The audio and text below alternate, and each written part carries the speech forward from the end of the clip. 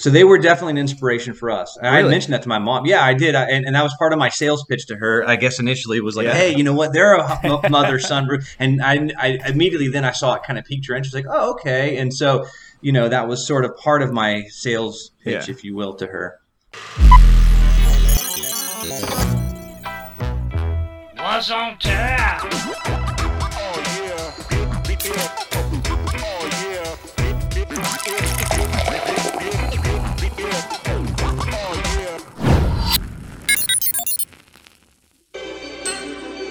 Happy birthday!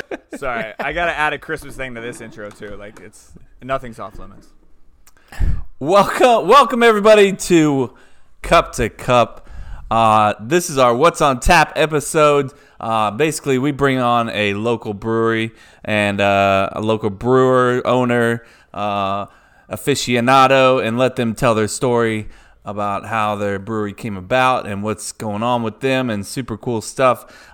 Tonight, we have a very special guest, Mr. Dennis Espinosa.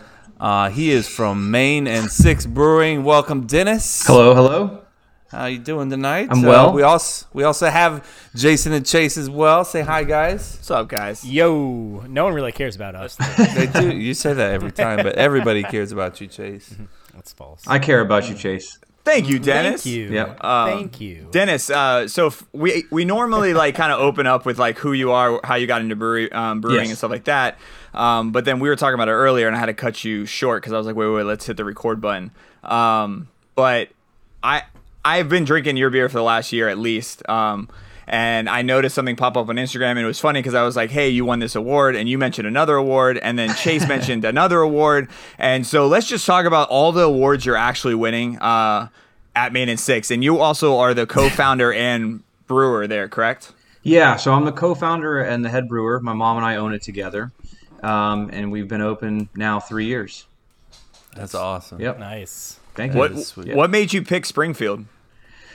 So we looked at a number of different historic neighborhoods in Jacksonville. I always, have gravitated or thought breweries gravitated well and did well in historic neighborhoods. So we looked at Riverside and some of the other ones, but they had already been pretty well developed, and the price points were pretty high for some of the buildings. And we wanted to own a building. We didn't want to necessarily rent because then you're sort of beholden to the landlord. So we looked in Murray Hill and also in Springfield, and we just couldn't find anything in Murray Hill that we really liked. And so we went ahead and found something in Springfield, and we looked for probably 6 months before we landed on the building that we're in now. And it just kind of happened, like things do sometimes, mixture of luck and happenstance. Yeah. Everything fell in place. That's Correct. awesome. That's right. That's awesome. The one thing that I always go back to when it comes to you guys, I know it has nothing to do with the beer, but Yep. your bartenders are probably the top 5 bartenders I've ever been to in my life. They're the nicest. Like, Yep. I don't know how to explain it. Like, I remember being in there one time and some dude came and said I was coming here because I heard the bartender was badass. It was like a random conversation, and he Yeah. pointed at the guy that I was like, dude, that guy is awesome, and I can't Greg, put my probably. finger on it. Yeah. But they're just like super friendly. I don't know. Like, I always complain about Jacksonville. We have like the best beer and the best food, but our service here kind of sucks sometimes. Yes. So it was cool to be like serviced by you guys, like, and it was badass. I don't know how to Gotta explain be a it. better way Yeah, to there's got to say be a that. better way to say it. So you're absolutely right. We got really lucky. Not only have I always wanted to make obviously the best beer possible and have a really good atmosphere, but one of the things I wanted is to have good staff, not just knowledgeable, but actually good staff, good, genuine people. And it can be hard to find. I mean, I think anyone in the service industry, whether they're a brewery owner, whether a bar or even a nightclub or a restaurant, I think it sometimes is a challenge to find those not just reliable, but the good staff that bring people back. And then, sometimes people will become regulars, not so much because of the beer, but because of the people behind the bar. And that's just almost as important as having as good a beer as possible as having good staff. So that's something I always wanted, and I got, pretty lucky with who we have. For sure.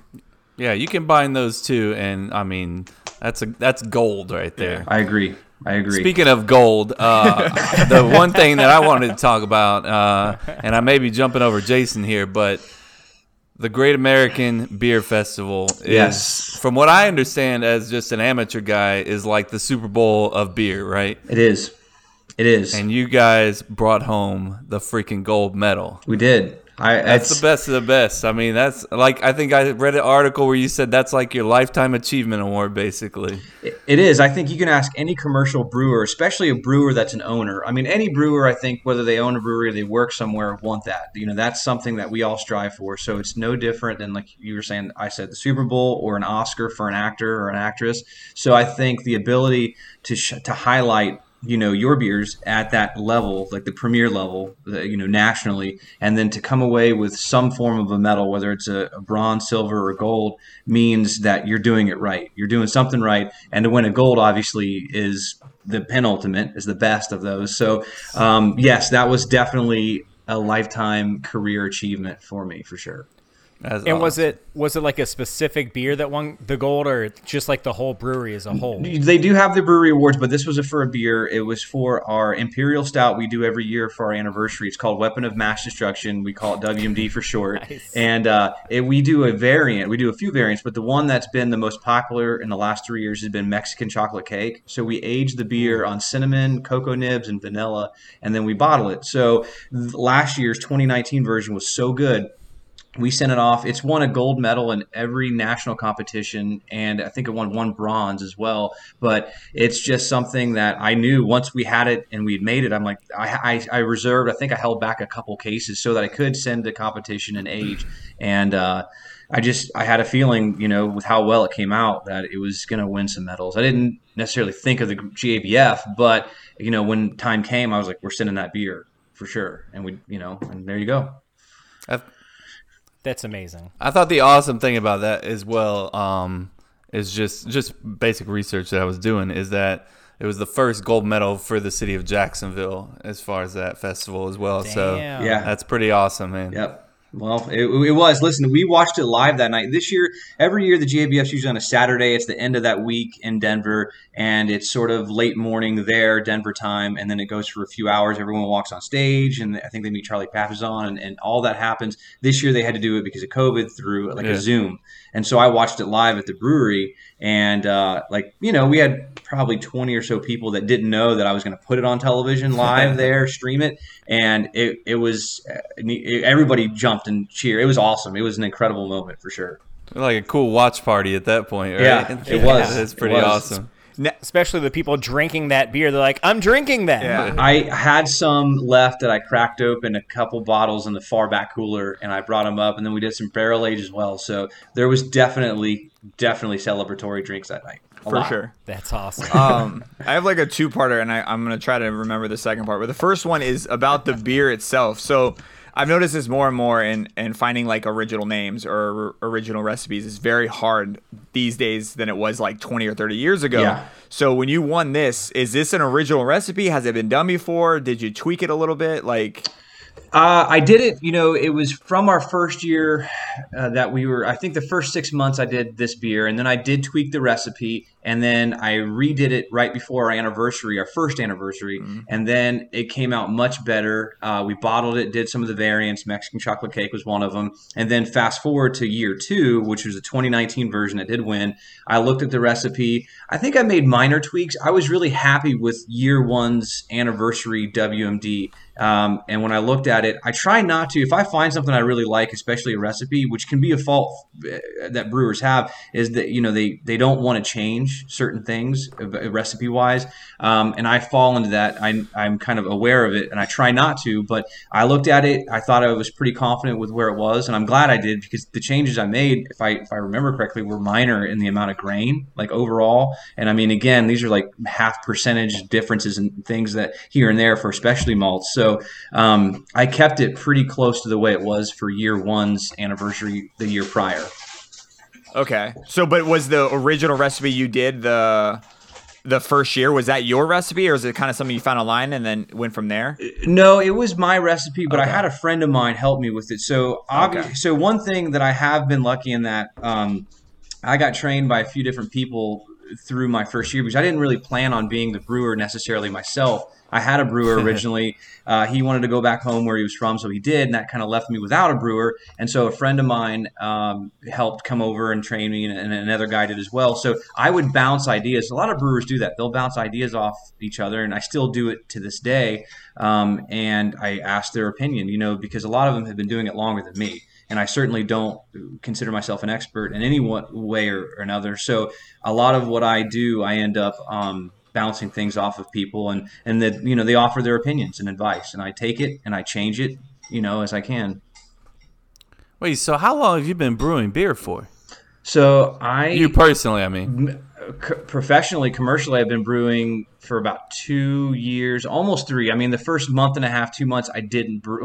First month and a half of the brewery, I did not brew. I brewed with my brewer, if you will. Yeah, but yeah. After he left, but prior to that, I was a home brewer for about 5 years, 4.5 or so years. So I guess if you want to include total time from home brewing to today, 6+ to 7 years, roughly. Okay. I thought you were just saying you went into it cold, No. when you're okay. But still, that's what, a combined 7 years of experience? Yeah. I mean, to win the gold medal, it's with pretty that, badass, man. So that's pretty amazing. You don't see that. So one thing I knew as a home brewer, a lot of home brewers that become owners or brewers make that mistake that they think that they know more than they do. Commercial brewing, home brewing are so different, not just because of the equipment you use, but the degrees in which the ingredients work, especially hops and utilization. There's all these things that, in the science background of brewing that are not the same. They're not one-to-one, if you will. So I guess I didn't think that I wasn't confident in myself that I could be the brewer for the brewery itself initially. And then when our brewer left, I know this is a long-winded answer, but when he left, I was sort of thrust into it. And actually it was a good thing, because I actually am very pleased. It's helped me become more confident, not just as a business owner, but also as a brewer, and see some of the mistakes I may have made as a home brewer. And there's a lot to learn. So it gives me both aspects, not just the business side of it, but then the actual technical, the brewing side of it. And I think that's valuable for a lot of different ways. But, I think a lot of owners should try and maybe, try it out. I'm not saying all of them can, but personally, I think it's valuable. No, I think not all cool. can win gold medals. That's true too. That's very true. I mean, you were kind of forced to kind of jump in feet first, Correct. and it was to your benefit at the end. Yep, for sure. Yep, absolutely. So, what did you do prior to brewing? So you're brewing at home. So I assume you're doing something for a living. Was it anything to do with beer? No, it wasn't actually. I was always a craft beer fan. I went to Intuition and Ardwolf and Engine 15, Bold City, all the ones that have been around for a decade or more. I worked at a law firm. I worked actually with my mom. She's an attorney. I ran her office. I did go to grad school for about a year. And what happened was, when I didn't like the program and I knew I wasn't going to go to law school, I didn't know what I was going to do. So really, to sort of take my mind off of everything, as I dropped out, right after I dropped out of grad school, I saw a friend home brewing. And I always liked craft beer at that point, but I never ever thought about brewing or owning a brewery, any of that. So I figured, hey, let me, if he can brew, let me borrow his equipment. I want to do it. So I literally borrowed his equipment, and another friend of mine that he had brewed in the past, he came over and we did it in my garage, like most people end up doing. And from there, it just sort of spiraled. I became really enamored with it and obsessed. And then after about a year to year and a half of doing it, I sort of thought, well, why couldn't I get involved in the industry? I tried to find some part-time work at breweries, but at the time there were only, I think, 5 or 6 in Jacksonville even then. And this was 6 years ago, maybe 5.5. That's crazy. And no one had room. So I'm like, well, I guess I'll have to do it on my own. And I did. So I just got more equipment, got better at it, started entering competitions. And the goal was to just show from others objectively that I can make good beer. And I thought I made pretty good beer as a home brewer. Kind of went from there. Yeah. And then convinced my mom to invest with me. That's kind of like Bold City. I did a mini documentary on them, and that's kind of how they opened up. I think he was some kind of office gig, and then he got into home brewing, and then he asked his mom for help. I think it was her retirement or something like that, and they combined it and opened up Bold City. That's right. Yeah, that's exactly right. That's cool, man. Super cool. So they were definitely an inspiration for us. And really? I mentioned that to my mom. Yeah, I did. And that was part of my sales pitch to her. I guess initially it was like, hey, you know what? They're a mother-son brew. And I immediately then I saw it kind of piqued her interest. Like, oh, okay. And so, that was sort of part of my sales pitch, if you will, to her. They're a nice family, man. I haven't Yeah. seen them in a long time, but when we did that little documentary on them, it was just cool, like seeing that everybody that worked there was connected to their family and somehow was like a very family-ran brewery. So that's kind of cool. Absolutely. So I guess my question, that second part question was, did you have, and I know this goes way back to what we were talking about originally, but did you have any kind of clue that you might have won, or you would be in the running to win? Like, do they let you know? Like, The only competition that does something like that is Florida has its championship or competition rather, the Best Florida Beer Championship, and that's in Tampa. So they'll tell you what beers have won ahead of time, but you won't know what. And they actually require us to bring 2 sixtels at least of that beer to the ceremony, because part of the ceremony is you get the award, but they showcase your beer for the other winners and other people there to sample. It's actually a novel. It's a pretty cool idea. But other than that, That's awesome. no other competitions will tell you until the day of. You don't know. that's what I figured. So I mean, that's like, and did you guys have a clue? Like, the humble side of you, like, did you think like, we're just watching this for the fun? Were you? Yeah. So we sent 5 beers, and there were 2 beers I thought had the best. It was one of the 2 that I thought had the best chance of medaling. I honestly did not think I was going to win a gold. I really didn't. I thought we would get a bronze at best with either one of the 2, this one included, but I didn't. Because when they did the whole announcement on television, watching it, they did bronze and they did silver. I'm like, oh well, okay, next time. And then they did gold and they announced our name, and like everybody went cheering. So I didn't expect to win a gold, but I'll take it. Yeah. Hell yeah. Oh, yeah. It's just it's weird to me because like I'm trying to like break down how you compare yourself to others, because you said like I think maybe we could have won a bronze. Like when you compare like sports, like all right, I know that team's better because of stats. Like they have a better running back, they have a better quarterback. Like for you to be like, I think this beer could win bronze. How do you compare that to like what that's out there? That's a really good question. So, okay, prior, that beer specifically, WMD, it had won a gold up to that point at the one in Oregon, and then the year before that in its iteration had won a bronze. So I knew going in that this beer nationally had won a bronze and a gold, one in Ohio, and then again the gold in Oregon. And then here we are, fast forward 6-7 months. I said, okay, this beer has the best track record nationally of doing well, and so that's what so GABF is the most prestigious and difficult to win a medal. So I figured if I had won something at those others, at the very least, I was in the running for hopefully a bronze for that beer in that category. And that's the only. So that to answer your question, the reasoning I had was based on prior performances in national competitions. Okay. Gotcha. I was just kind of going through the list, and I'm just like, there's so many beers, and I went on the website. I was going through this long history lesson of all the beers that were winning or that were in it, and I'm just like, how in the hell do you break this up? Like it's just crazy. So, do they give you a gold medal? I know that's probably. It's not actual gold, so it's not actual gold. I would imagine it's some, I don't know, it's probably not 10, but anyways, no, they give you a medal. I have it hanging. So all of our medals are hanging. Whenever you all have a chance to go into the brewery, you go to the bar, and then they're all hanging on the ceiling behind the bar above the staff's head. So we've won, other than the WMD, it's won 3 golds and a bronze. Our brown ale, which is one of our core beers, has probably won the most medals, but it has not won a GABF yet. Okay. So hopefully, but I like that. Yeah, they all send you medals, and they're all again silver, bronze, or gold in color. If you can't tell, Chase is our most competitive friend. Like everything he said so far is like he referenced either the gold, you winning, you're the best. I mean, like it's all he cares about. No, it's an awesome accomplishment. Look, if I walk into a brewery and I see a bunch of like gold medals up, I'm gonna be like, oh hell yeah, exactly. Like, you know what I'm saying? I agree, 100%. Yes, I'm the same way. We were there. I was there, I think, this past weekend, and I got to go beers, and I was stoked. I was like, I'll have a beer while I'm chilling with you guys and stuff like that, and then sure enough, my wife drank them the night before, so there's that. I was like looking here because like we bought like 24 beers like for a couple of weeks for us just to have like not from you guys, just from around. From around Jacksonville, and like I kept pushing yours all the way in the back, and then sure enough she grabbed it, and I'm like, son of a bitch. I just felt like it was strategy. Yeah, it was sacrilegious for me to like drink someone else's beer here, so I was like, I feel awkward. I'm gonna put it in a solo cup. I don't want him to know. It's So. fine. She knows he keeps his good beers in the back. Yeah, so That's she's right. on to- That's right. Exactly. She's on to you, man. I got it. I got a question. I've always wondered just about like brewing in general. Yep. And maybe you can answer this. I saw one of your Instagram posts and it said that you used Widow Jane barrels to Right. age your beer. Yeah.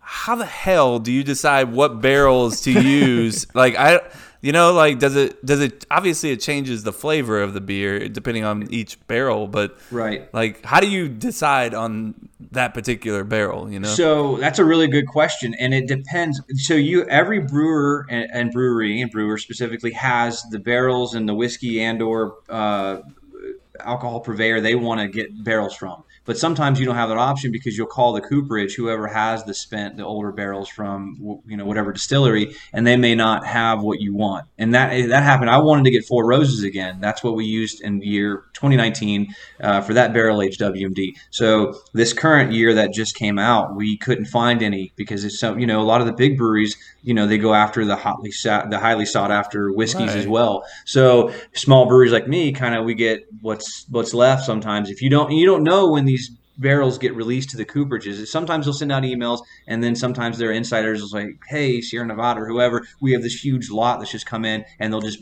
buy it up. And so for us, Widow Jane was what we found. And Greg, my tapper manager and bartender that is super nice, you guys were mentioning, he drinks a lot of whiskey. So I have him help me find what he thinks is the best of the whiskey barrels. And we'll go down. We use a few different cooperages, firms or companies, whatever, and we get their list whenever we're ready. And basically from that list, we decide on what we think is the best for that beer. Okay. Nice. So we have a choice, but sometimes you don't have a choice. Sometimes you don't have a choice. Yeah, correct. A limited choice. That's right. But Widow Jane is a good, for whiskey, I'd never heard of them. So Greg kind of educated me on Widow Jane. They're out of New York. And so I kind of followed them on Instagram and did some research. And then we went ahead and got the barrels, and then it came out well. This year's barrel aged WMD is a lot more barrel forward. It's not hot or, super ethanol or alcohol forward on the taste, but the aroma, you get a lot of the whiskey aroma and oak aroma, but you don't get so much of that really pungent, sometimes rough, coarse taste from too much whiskey barrel on the beer on the palate. So refresh my memory, because I know we probably asked this once or twice, but I have space. How actually do you use the barrels? Like I know not you specifically, but the whole process, and maybe you can kind of dive into how you use it.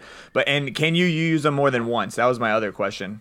Yeah, so you can use barrels more than once. Yeah. I like to use them just once personally because you get most of the barrel character the first time you use it, which, most people would assume, and that makes sense. But if you wanted to use it a second time, you'd have to leave the beer in there a much, much longer time, like upward of a year. If you use it initially, you can get away with sometimes 2 months to 4 months. Maybe I would say you wouldn't want it in there any longer than 5 or 6 months because depending on how much you want to take of the barrel character. But basically you get the barrel in. Sometimes it's dry, sometimes it's wet on the inside. It still has whiskey. Just depends on how quickly that you've gotten it from the cooperage than they've gotten it from the distillery. So after that, we would steam the barrel on the inside to make sure there's nothing wild yeast growing in there or whatever. After it's steamed, we'll wax some of the larger cracks if there are any on the staves, and then from there we'll purge it with CO2 and then fill it, and then we'll age the beer for like I said, probably 3 to 5 months, preferably for the initial time.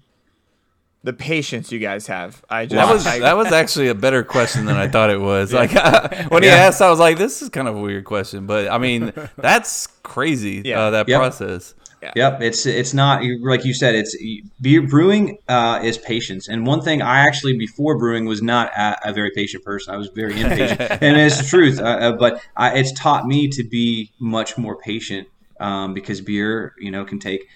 On the short end, 3.5, 4 weeks, 3 weeks, depending on the yeast strain, all the way up to years, depending on barrel aging. And then lagers, pilsners can take 6 to 8 weeks, somewhere in there. So, it's a patience for sure. I was just curious because, I had a 5 or 6 year old kit in my house, and I finally said, I have a break. I'm going to try it. Well, I got lazy. I didn't clean it enough, and there was already mold growing in there after Gross, 2 weeks. I didn't clean it properly, and it might have been too. Also, all my gear was 6, 7 years old, so I sanitized it and did it all. But as I'm cleaning it, I wasn't upset. I was like, I'm an idiot. I don't really know what I'm doing that much. I was reading instructions, going play by play. and I was rushing though. That was when at the end of the day, I was like, what did I do wrong? Like, I know I cleaned everything, but I was moving so fast because I wanted to get this out before Christmas.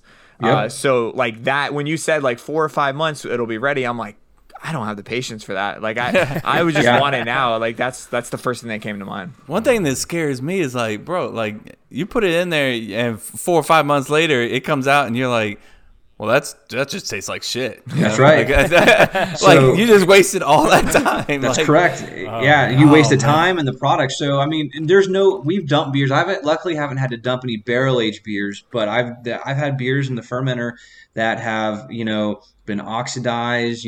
Things happen.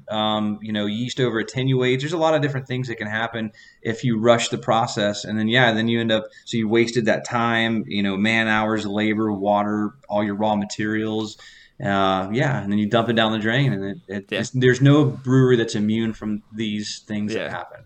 Yeah, for sure. I was embarrassed. I would walk down the street, like the gutter obviously is like 2 blocks away from me. I'm like, cool, you can't be right in front of me. So, I'm walking this like 5-gallon jug, like just da-da-dee-da. And I'm like coming back and I'm pouring the beer out. I'm like, you jackass. Like, it's the beer version of the walk of That's right. Yeah. So as a home brewer, that's what I used to dump out, corny kegs after 4 weeks and finally try the beer carbonated. And there was a stretch of time where I was getting so aggravated with myself and so pissed off because I was having like 3 or 4 batches. They weren't infected. They just weren't good beers. I just couldn't execute with the style I was looking for. So I was dumping them out. And finally my neighbor next door was like, hey man, I'll drink all that. I'm like, listen, dude, you don't want to, he's this old retired Navy guy. He's awesome. But, and he parties all the time, but he is awesome. So I call them dumpers. There was a while where I had like 3-4 of those dumpers in a row, and it's really demoralizing, for a brewer it is. But I finally stuck with it, or I did stick with it, and finally I landed I kind of nailed it after a while, but it happens.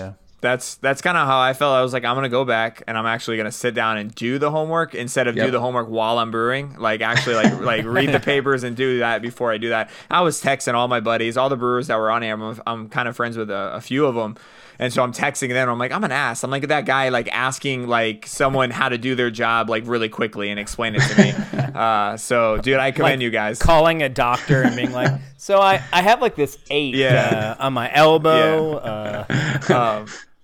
Let me give a quick disclaimer. Santa Claus is coming around my neighborhood in a fire truck. So if you hear a fire truck going off, Santa doesn't give a shit about podcasts. So I mean, So if you hear something, that's Santa. So, I have a dog walking around too. So if you hear slurping, it's my dog. We're eating dog food out of the bowl or so. So we're dog guys. We get awesome.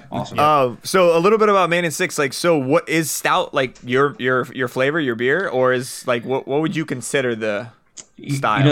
That's a great question, and especially in this day and age, there's a lot of breweries who are become niche breweries, if you will. So they specialize in sours or imperial stouts or New England IPAs, whatever it may be. Our beers that have been the most successful in awards have been our darker beers, and I didn't necessarily plan it that way.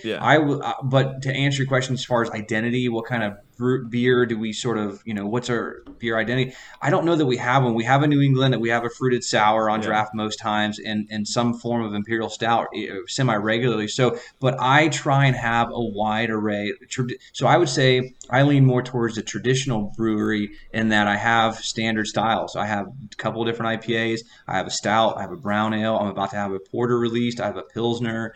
The fruited sour I mentioned. I have a lot right now. I have a lot of Kvaik IPA beers. I've been doing a lot of Kvaik yeast strain beers. What are those? Yeah, what are those? So they're just hello. I think you pronounce it technically. It's Scandinavian, like Kveik, but it's Kviek. Okay. And I pronounce it Kvaik, which I know the Scandinavian people are probably cringing if they're listening to this. But we do have a lot of there. Yeah, I'm sure you have a few. Yeah, the fan base is wide there. So so these have been a relatively new type of yeast strain brewed or used commercially, especially stateside here, where you ferment the beer at like 94 to 95 degrees, like super high. And then the beer like immediately starts fermenting like within 2 hours, which is, again, these are all like crazy things you would not ever see with a standard beer. You would maybe ferment the beer between 65 and 70. Okay. Or if it's a Pilsner in the 50s, you don't really ever think about fermenting a beer at 94 degrees. Double, okay. Oh yeah, it's ridiculous. And again, it starts fermenting instead of a day later or 10 hours later. It starts fermenting like 2 hours later, and like actively fermenting, like aggressive. So they're actually, although aggressive and they ferment warmer, they're pretty reliable, which I like. Brewers like reliability. We want to see repeatability. We want to see those things that are consistent. So I've been doing a lot of different Kvaik beers. There's like a strain called Voss, Hornindal, and there's one called Lutra, and then one just came out called Espe, ESPE, and I've used all four now in all our beers, and different beers. One was a double IPA, one was a New England. So I'm really having a fun time playing around with those strains right now.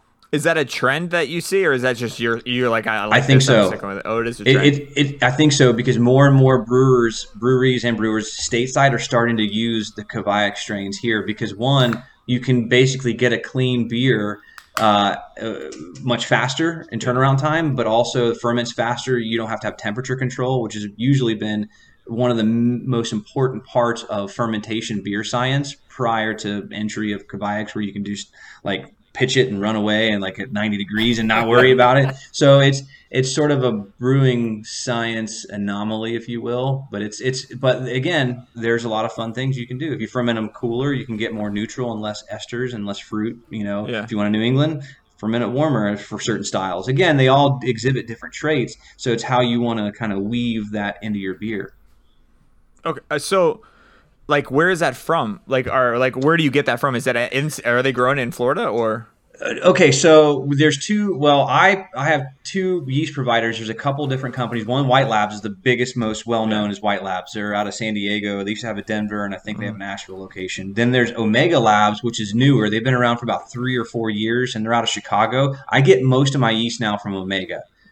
White Labs is okay. I used to get a lot of yeast from there, but I started noticing unpredictability with some of the strains I was getting. So again, we don't like unpredictability. We want things to be consistent. Yeah. So Omega, they're a smaller company. With respect to other like White Labs, and then Y Yeast is another one. So they do a lot of different Kvaik. So I get my yeast from them out of Chicago. Okay. But that strains from like not Finland. I think it's from Sweden. Sweden or Finland, or what's Norway? I think they're Norwegian. I think it's Norway and Sweden where they're next to each other, and then Finland. So that's on Chase. He visits the world, right? Yeah. I've never been to any. Damn of it, those Chase. places, though. Yeah. I would like to. They're all the Me same. too. I have nothing against them. No. I would love to go there. I would too. So you said you mentioned like this wasn't the direction that you wanted to go with Main and Six. Like, did you have like a style that you wanted to hit, and then it just kind of transformed into where you're at now? No, so kind of to go back to your question, I wanted to have a brewery that was more of a traditional brewery in the sense that I didn't have or specialize in one specific area. I wanted to cover all areas, but I want to do them well. I think any traditional brewer, and maybe all brewers, I shouldn't really distinguish it, but certainly me, I wanted to be good at a lot of different things versus really good at one specific or two specific things. I actually want to be really good at as much as I possibly can be, because that's what every brewer should strive for. So I didn't want to have a niche per se. I just wanted to make really good beer, period. That was my goal. And then if I didn't, figure it out and keep trying and make it better. Mm-hmm. Yeah. But if it ain't broke, don't fix it, right? Yes, for the most part. When you mentioned like you don't have one style, I was like going through your Instagram earlier today, and I noticed like it was the second post today or the first post today. You're making a beer with ginger snaps and nutmeg. Yep. So we do a lot of treatments. We'll take our beers for special events this weekend, and we'll do it. So our brown ale, we're going to do ginger snaps. We did it last year for our Christmas ugly sweater party. Yeah. So we're doing it again this year. And then for the WMD, we're going to do an eggnog variant where we're going to put cloves, cinnamon, and nutmeg in it. So, we just try and take things that are out there in the world that people enjoy and then see if we can apply them to the beer. But the goal is when you do a treatment on a beer, not to change the beer to where it's unrecognizable. You want the beer to still be present. You just want to enhance it and say, oh, wow, I do taste the brown ale, but I also like this ginger snap version of it. You don't want to cover or mask the beer per se. You want that beer to still be present, in my opinion. That's how I see variants. So it's like the whipped cream of like the dessert. Like it's adding like whipped cream. You know how you add whipped cream to like ice cream, and it's like not like taking over the flavor, just like accents it. Like no, am I not the only? He agrees with me, Dennis. Fine. I hate you. You could have said any condiment like in the world. No, because I think like if you say condiment like mustard, mayo, ketchup, I think that takes over the flavor. Whipped cream doesn't take over the flavor; it just makes what about it sweeter. like a dash of salt or pepper? That's fair. Probably salt. Yeah, I think the description of the whipped topping or whipped cream is a good one. Salt and pepper. Yeah, I think for sure though the condiments can take over, like especially mustard or ketchup. If there's too much of it, all you taste is like vinegar. Yeah. And so I certainly. Yeah, I mean that's again. You want it to be a subtle. Like if you add vanilla, you want it to smell and taste like vanilla, but you don't want it to be just so vanilla forward that you can't taste the beer. That kind of brings me to a question that I have to ask. Yes. I've asked every brewery. What's the weirdest beer that you've ever had? Oh man, there was like a weird sour honey sour beer I had a couple years ago. I think I was in Asheville. And I was at a beer bar, and I don't even remember who made it or what, but it was a white wine barrel aged sour, and I think they put like raisins and some other spices in it. Yeah, they aged it on fruit in the barrel, and it was a wild sour as well. So in the barrel there was I think lacto or I would imagine some Brett, and so it had just. Oh man, I don't even know how to explain it. It had like a combination of the Brett, the horse blanket, or like the barnyard characteristic, but it was sour as well. And was it good? I mean, I didn't care for it personally, but it was a strange beer because they use honey in it as well to help give it some more alcohol. And then I can't remember the spices they used in it, but they're spices you wouldn't think like it would be really bizarre, like almost like throwing cloves or something that's more of a holiday spice and an everyday item like. Coffee. Like a Coke. Yeah, like a Coke. That's a good way to. Coca-Cola. You're like, why? So it was just. It was very muddled. It was very muddled, and I can't remember who the brewery was that had it because this was probably 4 years ago. It was right before we opened the brewery, and we were up there visiting. But it was barrel aged, so it had all these different layers. It was just so. It was too much. It was too much. What's the weirdest one that y'all have brewed? The weirdest beer we brewed. We're so traditional. I'm trying to think. That's a really tough question. I mean, I think the weirdest beer, maybe we haven't done anything weird. We haven't done any because we don't have a barrel or we don't have a wild sour program. We have sour beers. But we don't have a wild beer program. Like we don't have a foeder or we don't sour in barrels themselves. I would think that maybe adding some kind of fruit. I don't even, that's not even that weird. I don't know. I don't think we're pretty vanilla in that regard. I would say at least doing like an eggnog version is at least unique. That's probably going to be the most unique. So here's what we're doing. We have a sour that just got done fermenting, and we're going to barrel age. It's going to be our first barrel aged sours. Now, it's not going to be a wild sour. Like it won't have Brettanomyces. It won't be soured in the barrel because it's been kettle soured. It's already at the pH level we want, and it's done fermenting. We're going to put it in white wine Sauvignon Blanc barrels, 2 different ones, and then we're going to reblend them back together. And then depending on how it tastes, we're either going to dry hop it or we're going to add some fruit to it, and then we're going to end up bottling it. That's probably going to be our spring bottle release this year. So that's probably the most unique of beers we'll have done. It'll be that beer. Okay. Yep. That is. Did we lose Jason? I think we might have lost. I heard some noises and then it went black. So I don't know. Maybe. Hope he's okay. I'm sure. He said the internet went out. Just keep going. Okay. All right. Okay. All right. Do you want to move on to the questions then, Kev, or do you have some more questions? Yeah. I have no further questions, Your Honor. You have answered everything. You're awesome, man. I've just one more question. Yes. I saw y'all have the movie night and beer release, which I love when places do like something like that. So can you give me just like a little more info on like that? Yeah, so this is the first time we're doing this. I have a projector at home.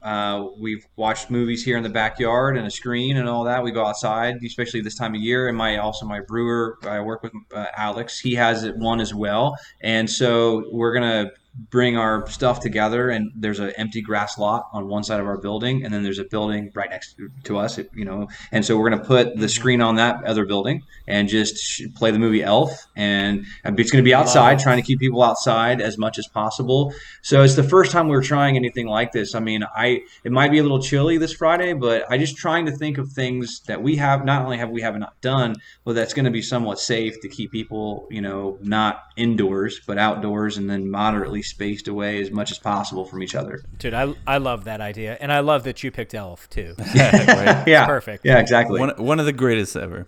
Yep. So I think the next thing we're gonna do is play what we call Lonely Island. We would have an awesome intro to this. Usually, Jason's in control of that. So let's just say Lonely Island right here. I'm Mr. Lonely. I have nobody for my own. Okay, so on Lonely Island, this is where if you're stranded on an island and you could bring one beer from your brewery, what would it be? And one beer that is not from your brewery, what would it be? So from not my brewery would be Sierra Nevada Pale Ale. That beer is phenomenal. It's one of that has been answered. That's definitely the lead. That's what I was going to say. Multiple times. That's an American classic right there. That beer is one. It's what we, as all other brewers, and at least what I would hope is that we strive for one of our beers to be like that. 100%. Sierra Nevada is like one of my favorite breweries. One of my favorites. Like anything that they make, I feel is really good. So I don't think, I've had maybe one beer I've been on the fence about, but almost every single one of their other beers I love. I love all their core brands. Obviously, I can't say anything. I mean, I can't say anything greater. I mean, they're so awesome. I've been to the Asheville location. Obviously, it's so. Oh, have you? Is yes. it sweet? It's like Disneyland for adults. The nickname they give it is Malt Disneyland, Malt Disney World, because they have.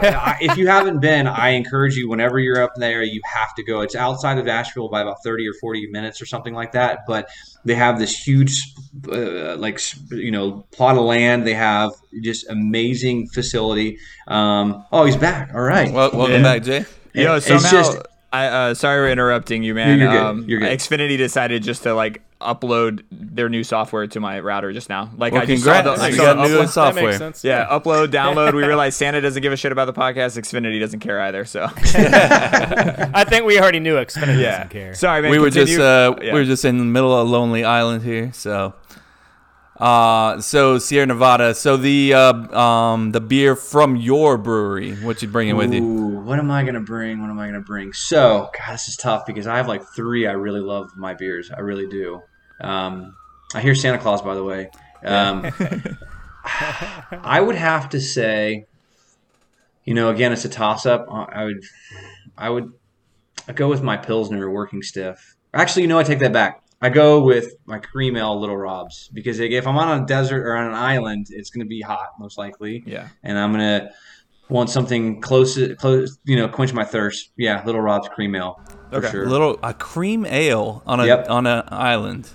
Well, I mean, you think that traditionally that was America's answer to a Pilsner because that's a pre-Prohibition style beer. So that beer was made. Whenever I get my yeast, it's a hybrid. At least some of the pitches are a combination of ale and Pilsner yeast together. Usually, you just pick one or the other. You don't really ferment with two separate yeast.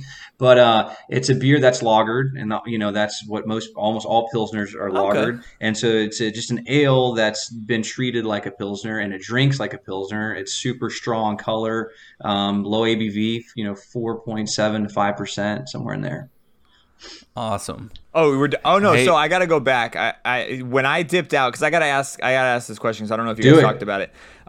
Chase, did he give you his weirdest beer that he brew? And yes, what was it? He did. So our most unique probably treatment is going to be the eggnog one he mentioned. So we've never really done a heavily spiced beer. Okay. I don't have where I was saying we're kind of vanilla in the sense that we don't do a lot of we don't have a sour beer program or a wild beer program because we have a small brewery. What about this one though? I would. The Dottle Pepper one. That beer, I mean, that beer was phenomenal. So we took our rye lager and we used my assistant brewer Alex's neighbor. He has a huge daddle pepper garden, like a lot. We had I'm talking like 50 of them, and so they're hard to get. You can't really get them in the grocery store. So we got them, and it took forever. We kind of cut them open and open-faced them, cut off the stems, and we put them in the beer, and it was the perfect amount of heat. It wasn't super hot where it rested really long on the back of your throat, or on your palate as well. But that was actually probably one of the best treatments of any of the lagers we've done. I mean that in my opinion, it sold out so quick I guess it was over the summer when we had it, and we were still partially shut down. But that beer went so fast once it came out that we had it. It was really good. That's become like one of my new favorite flavors. Anytime I go to a brewery, if I see one that has like peppers in it, I'm ordering it every time. Yeah. Really? Yeah. Dude, I've gotten super into them. Okay. They're so good. They can be sometimes they can be hard to do because depending on the pepper you use, like say you want to use like a cayenne pepper, which is really hot, or anything hotter than that. If you put too much, then the beers can be undrinkable for certain people. Okay. And so that's where it gets to be over. And I'm not saying some of the stuff you had has been that way, but that's always been my worry. That's why up until then I didn't or hadn't done pepper beer because daddles are so mild, you can use a lot of them, and it's not going to be like supercharged like a habanero, or it's going to just like light your world up. So it came out great. Who wants to bring it up? I'll say he's like they're mild. We had we were actually our first tailgate party that we have, a cup to cup tailgate party at Florida State University. Go Noles. Our tailgate was sponsored by the company. It was Daddle Peppers. I can't think of the name right now, off the top of my head, but he grows them out of St. Augustine, and you're right, they're very hard to find. But what I think Kevin and I are kind of alluding to is bullshit, man. Those things are spicy. We had a pepper eating contest, and I decided, I was just gonna go right in on them and just eat them whole. So I stuffed like 2 of them in my mouth, and bad idea. Boy, I was hurting. Yeah. I was hurting. I don't remember.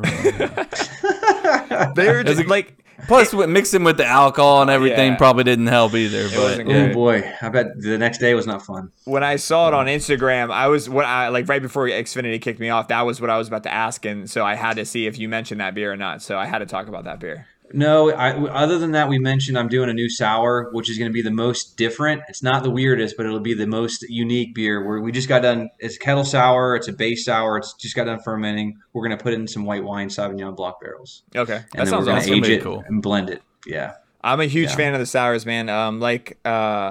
You guys have had a few of them, but I meant to mention it to Chase is for some reason, and you probably heard of Ology out of Tallahassee. Yeah. For some reason, I when I go have a beer at your place, and when I get a chance to have a beer at Ology, I feel like the same vibe from you guys in the sense they kind of are experts in a lot of different beers, and you guys, I haven't had them on the podcast yet, but for some reason, every time I think of you guys, I think of Ology. Nice. Because of your beer, and I know both you guys brew awesome beer, so I think you guys are in good company. They make really good beer. I've had a lot of theirs. Luckily, we've had our customers, regulars come in from going to Tallahassee, come back, and they'll bring us beers, just out of the kindness. Sometimes they'll ask ahead of time if we want something, and we'll just trade them a pint or a crowler. They'll bring back beer. We'll trade them beer for it. That's awesome. They make really good beer. I'm a fan. Yep. Yeah. Really? Holy, I didn't know that. Yeah. Wow. Good for them. That's great. We talked about this prior, and I've been trying to ask the brewers to find a bad review that they can rebuttal. I found one. And you found one. You replied really quickly, so I'm excited. I don't even know which one it's going to be. So let me play the intro, and then you're going to give us a bad review, and and read it, and then we'll talk about it. Okay. Haters gonna hate, and ain'ters gonna ain't. That is not an actual thing people say. This is what you do to haters. You just smile. All right, man, let's hear it. All right, let me go to the page here. I brought it up. All right. So this is from 2 and change years ago. Do you want me to name the name? Yes. Left? Okay. It looks like it's Danny Sims, and that's D-A-N-I, and then S-I-M-M-S, Danny Sims, from 2 years ago and change. Called to get a rundown of beers before I drove from the beach, and Greg was rude and said he had to go. Well, don't answer the phone if you can't multitask. I bypassed them and hit up Bold City and Hyperion. Much better beer and customer service. Wow. So I did reply as the owner to the actual complaint, but it's pretty long. I can summarize it if you'd rather do that. Whichever one. So they called, this person had called during one of our busiest nights. So we have block parties twice a year, St. Patrick's Day and Oktoberfest. And if I recall correctly, he called during St. Patrick's Day. And again, it's like, that's like our third busiest day of the year. And I mean, we have like, and this is pre-COVID, 2 years ago, we're slammed wall to wall. And I think they called if I remember, because I was working that night behind the bar, it had to have been around 7:30 or 8, so it was dark already, and we had still a line of people at the bar, and all 4 bartenders were helping people. So they call, and the person wanted us to list every beer, what style it was, and what some of what they tasted like. And Greg got through. He's like, they're like, hey, do you have an IP? He's like, yeah. Well, can you name all your IPs? Well, no, I can't because we have like 4 right now. Oh, well, do you have any pale ales? So he's like, listen, we're really busy. I've got to go. I'm sorry. And then hung up on the person. Then wasn't rude to say, listen, I've got to go. I've got customers here. I'm sorry. I have to go and click. Right. Yeah. So the person wanted him to list every beer on the menu and what they were and what the ABV was.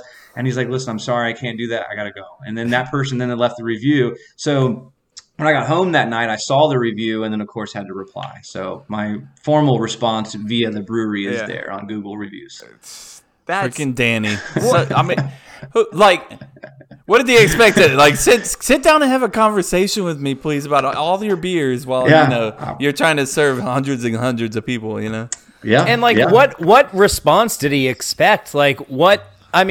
Their beers, we have an IPA. You want me to describe the exact way it tastes? Why don't you just come in and... Exactly. I mean, again, had it not been for that one evening where we were that busy, and again, there's not, a few times a year where we're super slammed, every bartender's helping someone, to sit there and describe the entire most of the menu. We've got 16 beers on draft.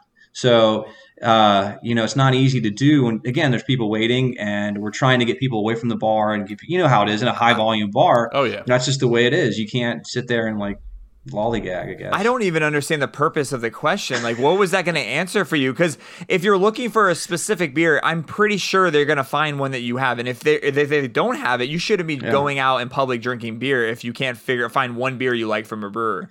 I literally go to breweries for the mystery of what I'm going into as well. Exactly.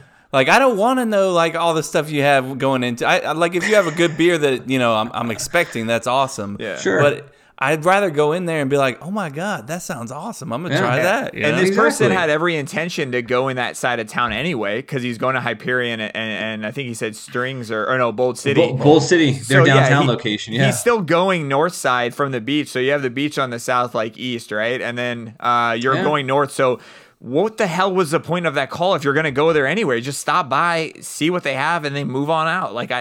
That's a dumb review. I don't. And if they didn't come in, the best part is, I love when people are really upset on the reviews, and then there's always the final sentence where it's their last dig, and it's much better beer and customer service. And it's fine. I'm not saying my beers, but if you hadn't been to our place, how can you say for certain that those other places? I would say if they came into all 3 and said that, no problem. I'm not gonna. That's your opinion, dude. I'm completely fine with it. Seriously, I am. But if you don't come in. And then you say the customer service is better, and then the beers are better. How do you know that truthfully? Yeah. I mean, really, I'm not. That's my snarky reply back to their final snarky reply. I'm very curious. Did he call Bold City and ask them to read and describe the entire menu to him? Bro, we should call them, and I don't think they would. Do you remember 2.5 years ago on St. Patrick's Day, someone called and wanted you to read the menu? Yes. Yeah. Hey, Danny, this is Cup to Cup. Yeah. Man, it's wild, man. It's wild out here. Yeah, we had Wicked Brewery on last.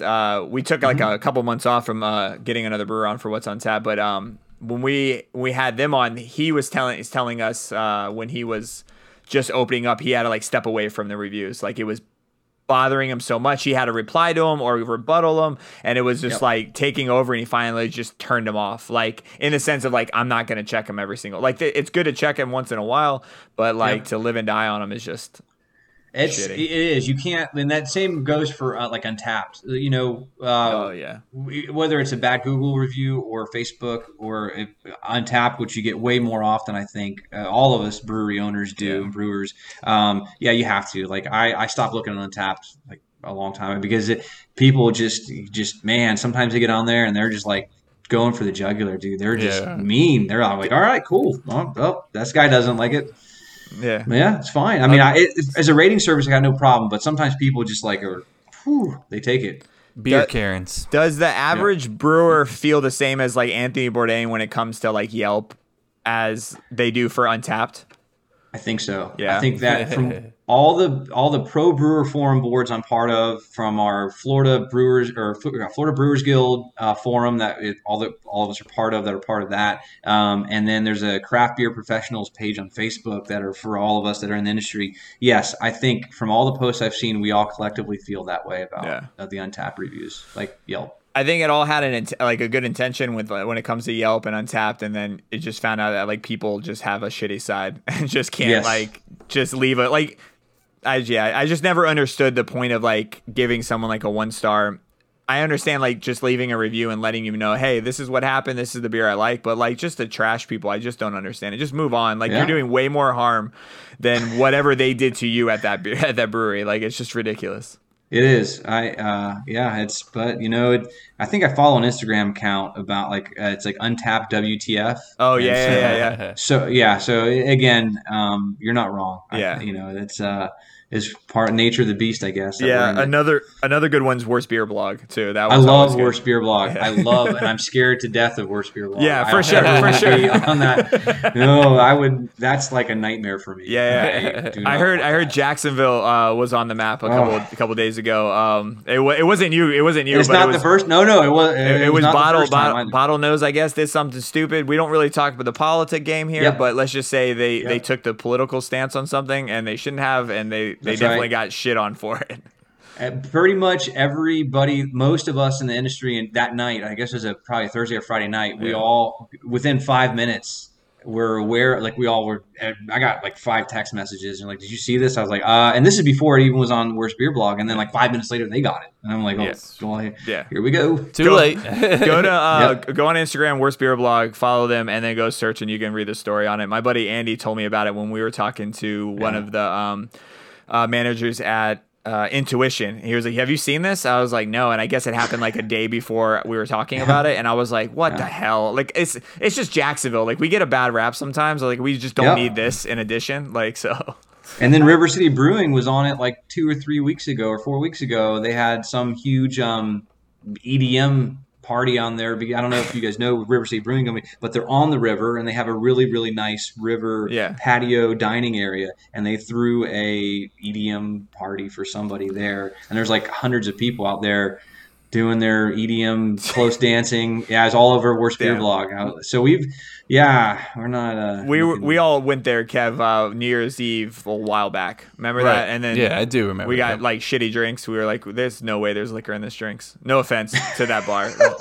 That was that place. The place that we must have had about 10 drinks, and we were sober as a bun. I was just like, "There's no way." Yeah. Like, I switched to beer, and actually got a buzz. So. Yeah, exactly. Yes. All right. So the next one we're gonna play is Drinking Buddies, and then I'll play the intro, and then I'll break down each question. Sweet. Hold it now. Time to get drunk with my Drinking Buddies. All right. Drinking Buddies. I always forget about him in the back. Drinking Buddies. Yeah. All right. So the first one's very easy. Celebrity beer pong. Which celebrity would be your partner? Oh man, Arnold Schwarzenegger. I like it. Why? That's a first. That is a first. Why is that? First. Yep. Absolutely. Why Arnold? Oh, why? I'm sorry. I've always been a big fan of his since I was a kid. I think he's really inspiring as a person, as a business person as well. Beyond just the career and the movies and some of the films I like of his, as a person, I think he's genuinely a good person. Yeah. He's out there to help people, and he's a hard worker, and he has just a really clear I guess not mindset, but he's just driven, and Yeah. he knows what he wants. Sort of, he goes in that direction, and then I like it, yeah. he sticks I with like it. it. Regardless of what people sort of push back or tell him. He kind of beats to the drum, his own drum, if you will.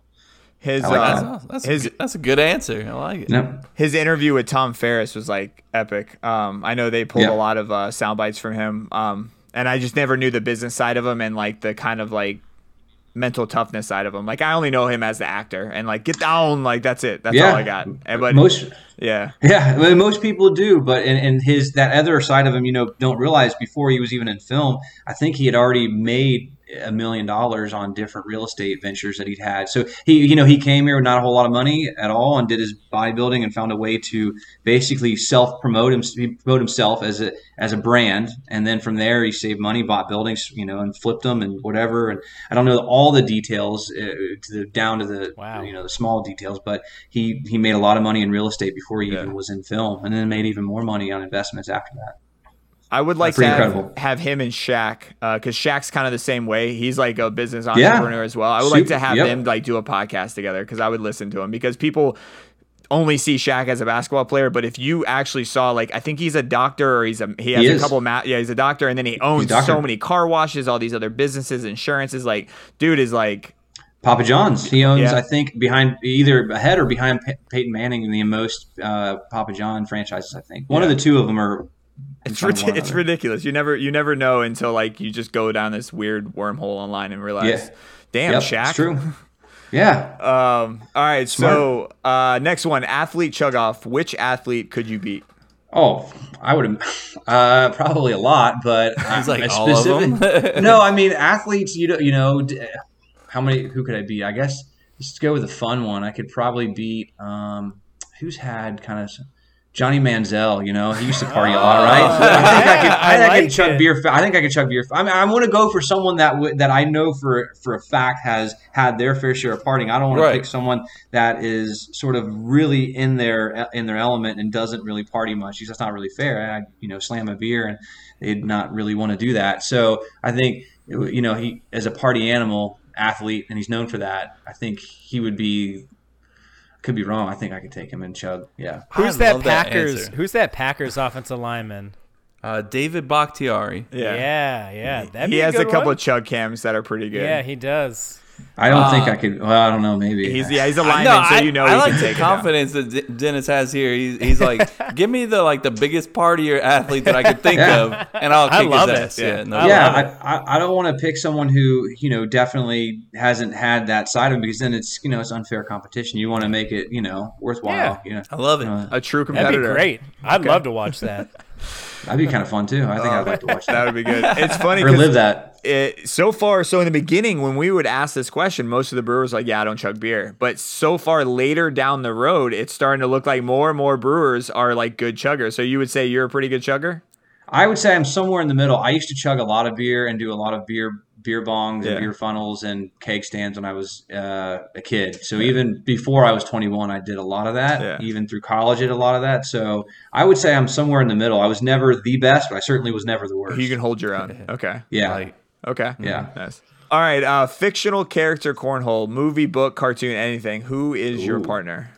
From Marvel Comics would be Wolverine for sure. If I could turn someone that was a fictional character into real life, it would be him. Is it bad that I imagine him like accidentally getting the claws out and like ripping up the beanbags? Oh yeah, he would be. I don't think he would be a very good loser. So he would be very upset about the situation. Yes. Every time someone would throw like a corn bag, he just slices it. My bad. Yeah. Sorry, go again. He's like, that's 0 points. We ran out of bags, Wolverine. Damn it. Those are all three really good answers. I'm not arguing with him. Yeah. Thank you. Yeah. Those are good. Yeah. So we've gotten I need to pull them all because we've gotten some really good ones for the fictional, like just out of nowhere, and Wolverine was not one of them, so I like it. Yeah. Cool. Good. I'm glad I can carry the trend. Yeah. None of those three answers have been said before, which I love. Yes. Facts. Yes. I love that. What was the one that was said back to back? Was it James Bond? James Bond. I think it was. I think James Bond was used. Yeah. He was said twice. Oh, I know he was used at least once. Yeah. Big fan of the films. Yeah. Big fan.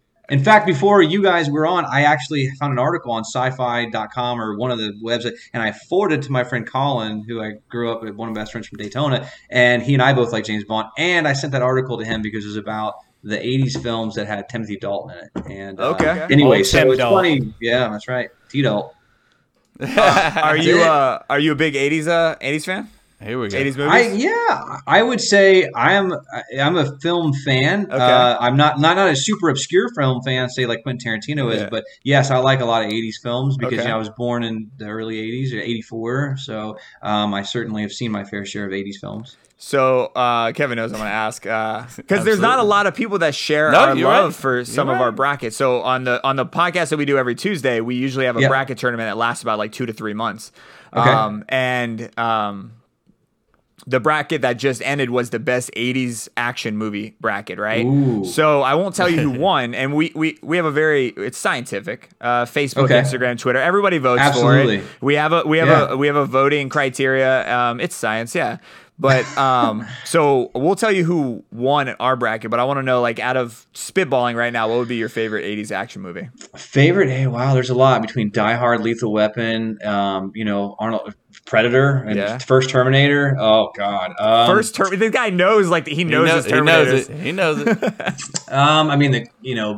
So just pure best action movie. God, if it helps you, to say, what was our criteria again, guys? I mean, it's been a couple you have weeks. a criteria. Most 80s, most 80s feel. Yeah, the best like plot. Yeah, like best overall plot, and then the third one was most action, and one you would show your kid. Yeah. Yeah. 80s feel. How much? Show your kid in terms of like it's a classic. It's a classic. Yeah. Like show them when it's age appropriate, not like, hey, I have a 7-year-old. We're gonna go watch Predator. Well, that was a good part of the question because I was gonna like tailor my answer to that specific. If I had. Yeah. Oh man. I would say. Wow, with the story, most like not realistic, but I'd be tied between Die Hard and Lethal Weapon. We're talking about actual action. So let's see, the winner of the tie would be probably Lethal Weapon, just because I like the character arc in the somewhat dramatic part between Danny Glover and I'm too old for this shit. Okay. Yeah, I mean, Chase loves doing that. Dude, it's so much fun. Right, Die Hard's my personal. Yeah, so Die Hard did make the finals. This might break your heart though. Lethal Weapon was knocked out in the lead 8 by Roadhouse. Wow, which is absurd. That's a great film too. That's a great movie. Totally absurd. Lethal Weapon's way better than. And then I think from an action perspective, it is. Yeah, and just a movie. And then the other one that made the finals with Die Hard was The Running Man, and Running Man won. Running Man won? Yeah. Oh wow, that's impressive. Yeah, man, that's great. That's a really good movie. Underrated movie, man. It is very underrated. It's very good. I'm a fan of that movie. I got to ask too, since you brought up James Bond, who's the best James Bond? Who's the best James Bond? Ooh. I used to think, so to date myself, I played a lot of GoldenEye in not elementary, but middle school. So Pierce Brosnan, of course. Pierce Brosnan was my favorite as a young person. But as I've gotten older, I've gotten to appreciate the other ones. So I would say, I like Daniel Craig a lot. At first, I was very against him getting the role because he's blonde. He's not as tall as the rest. They're usually darker haired, tall guys. Yeah, he's more right. So he doesn't fit the physicality. But I really like Timothy Dalton, especially, bring it up because I think License to Kill, those films I think really did a better job portraying more of the novel version, the version of him from the books versus, I like Roger Moore, and he got so whimsical towards the last couple films he had, and I do like Sean Connery. And he got a little older too. I think both. I think he may have. Was he the oldest to play when he did View to a Kill? I can't remember, but I don't know. I just thought. Yeah. And then who's the worst, and why is it George Lazenby? I would say it's because he just didn't land. I think he took that role too seriously. He actually trained with Bruce Lee and Jeet Kune Do. You know that? He was one of the only. He was one of the only crazy. James Bonds that actually knew martial arts. The rest of them did not. Wait. Yeah. You mean when Sean Connery was like, he didn't That's actually correct. know what he was doing? The form was I'm totally not buying off. that. Form was Yeah. off. I'm not buying that. No, because he did this, and they fell. They I did. saw it. It's it's the power that he has in that right chop, man. It breaks the laws of physics. Yeah. Well, does. this episode releases next week. I'll probably release it sometime early next week before Christmas. So people already know. And dude, I feel like we should have been best friends before this. So our new bracket's about to release, and you just said something earlier. I saw Kevin's eyes light up. You're like, you're talking about video games. Our next one's our next one's gonna be 90s video games. Awesome. We haven't even released that. You're the first to hear that from outside the Cup to Cup family. So. Breaking news. Yes. Yeah. Nice. I love that. Yeah. You Big said fan. those moments, and I'm like, man, we might just have to hit you up and go over the criteria to make sure that we're doing it the right way. If I can help in any way, I certainly will. I love video games too, so I will lend my knowledge in 90s games. You might see an email come your way, man. I'm down. All right, I'm down. Let's wrap this up with some trivia, and we'll call it a night. Perfect. Do it.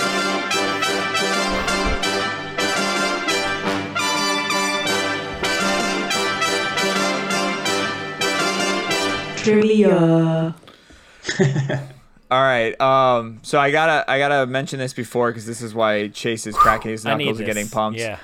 We have a yearly bet happening Kevin's right now. like, I don't care. You see him in And the background over there. At the end of the year, they count all of these segments that we do. So in our other series or normal series, we have trivia.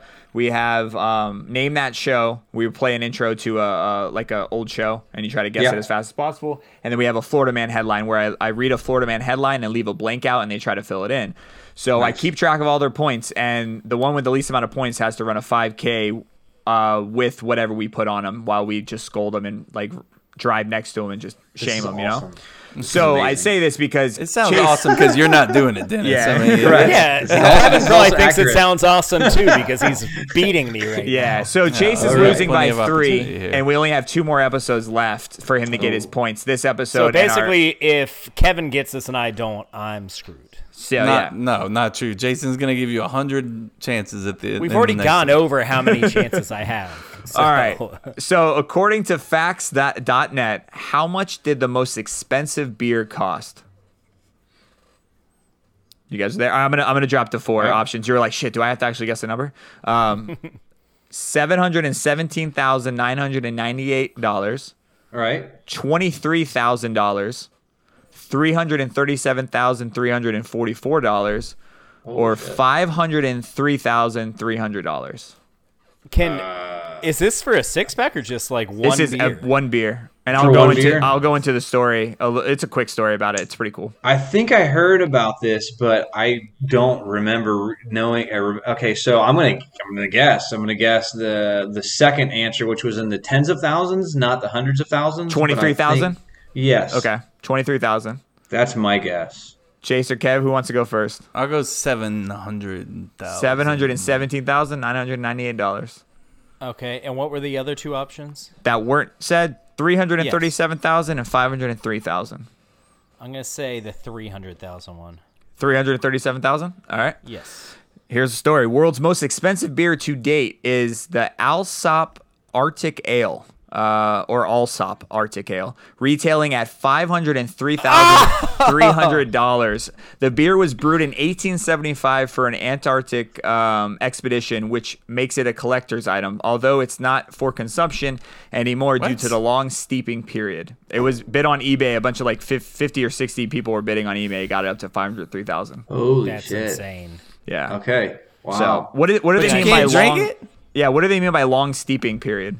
Well, that's weird, and that the way they phrase that. I don't know if the writer of that article used the right verbiage not on purpose either. I'm not just saying they did it purposely, but usually when you steep something, like think of a bag of tea, right? You steep it in the cup, and then you get your tea or your coffee. But we call that in the brewing mashing, right? So you mash your grain, you convert your starches to make sugars. So the part that kind of, I guess I question that statement. They can't drink it because of the long steeping time. I don't know that mashing anything longer than, the longer you mash it, sometimes you get more sugars out of it. But I think maybe when they say steeping, maybe it's just been in the bottle for too long. They're not quite sure if it's actually not going to make you sick from drinking it. Like it doesn't have a bacterial infection or something else, some secondary infection. So I just don't know that steeping. I mean, again, I would have to ask that writer, but that doesn't sound like right wording. What you said is correct in the sense that when I heard steeping, I was like, I mean, I don't know how to brew beer or know the terminology like you, but when I thought steeping, I thought tea. I was like, okay, right. So that was my follow up question to that, to see what you thought. What is steeping? Yeah, yeah. I don't know that how the steeping would have any effect on that, but that was the most expensive beer, at least when this article was written. So it's that's what I said, right? I just want to have that dude's money that's thought they wanted to buy a beer for $500,000, like. I'm gonna have to pass. Yeah, for sure. You can't even drink it, or you come on. Now. Yeah, that's If I'm spending $500,000 on a beer, I damn sure I'm gonna drink it, even if it kills me. So they're just gonna hold on to it for 10 years and resell it for $1 million.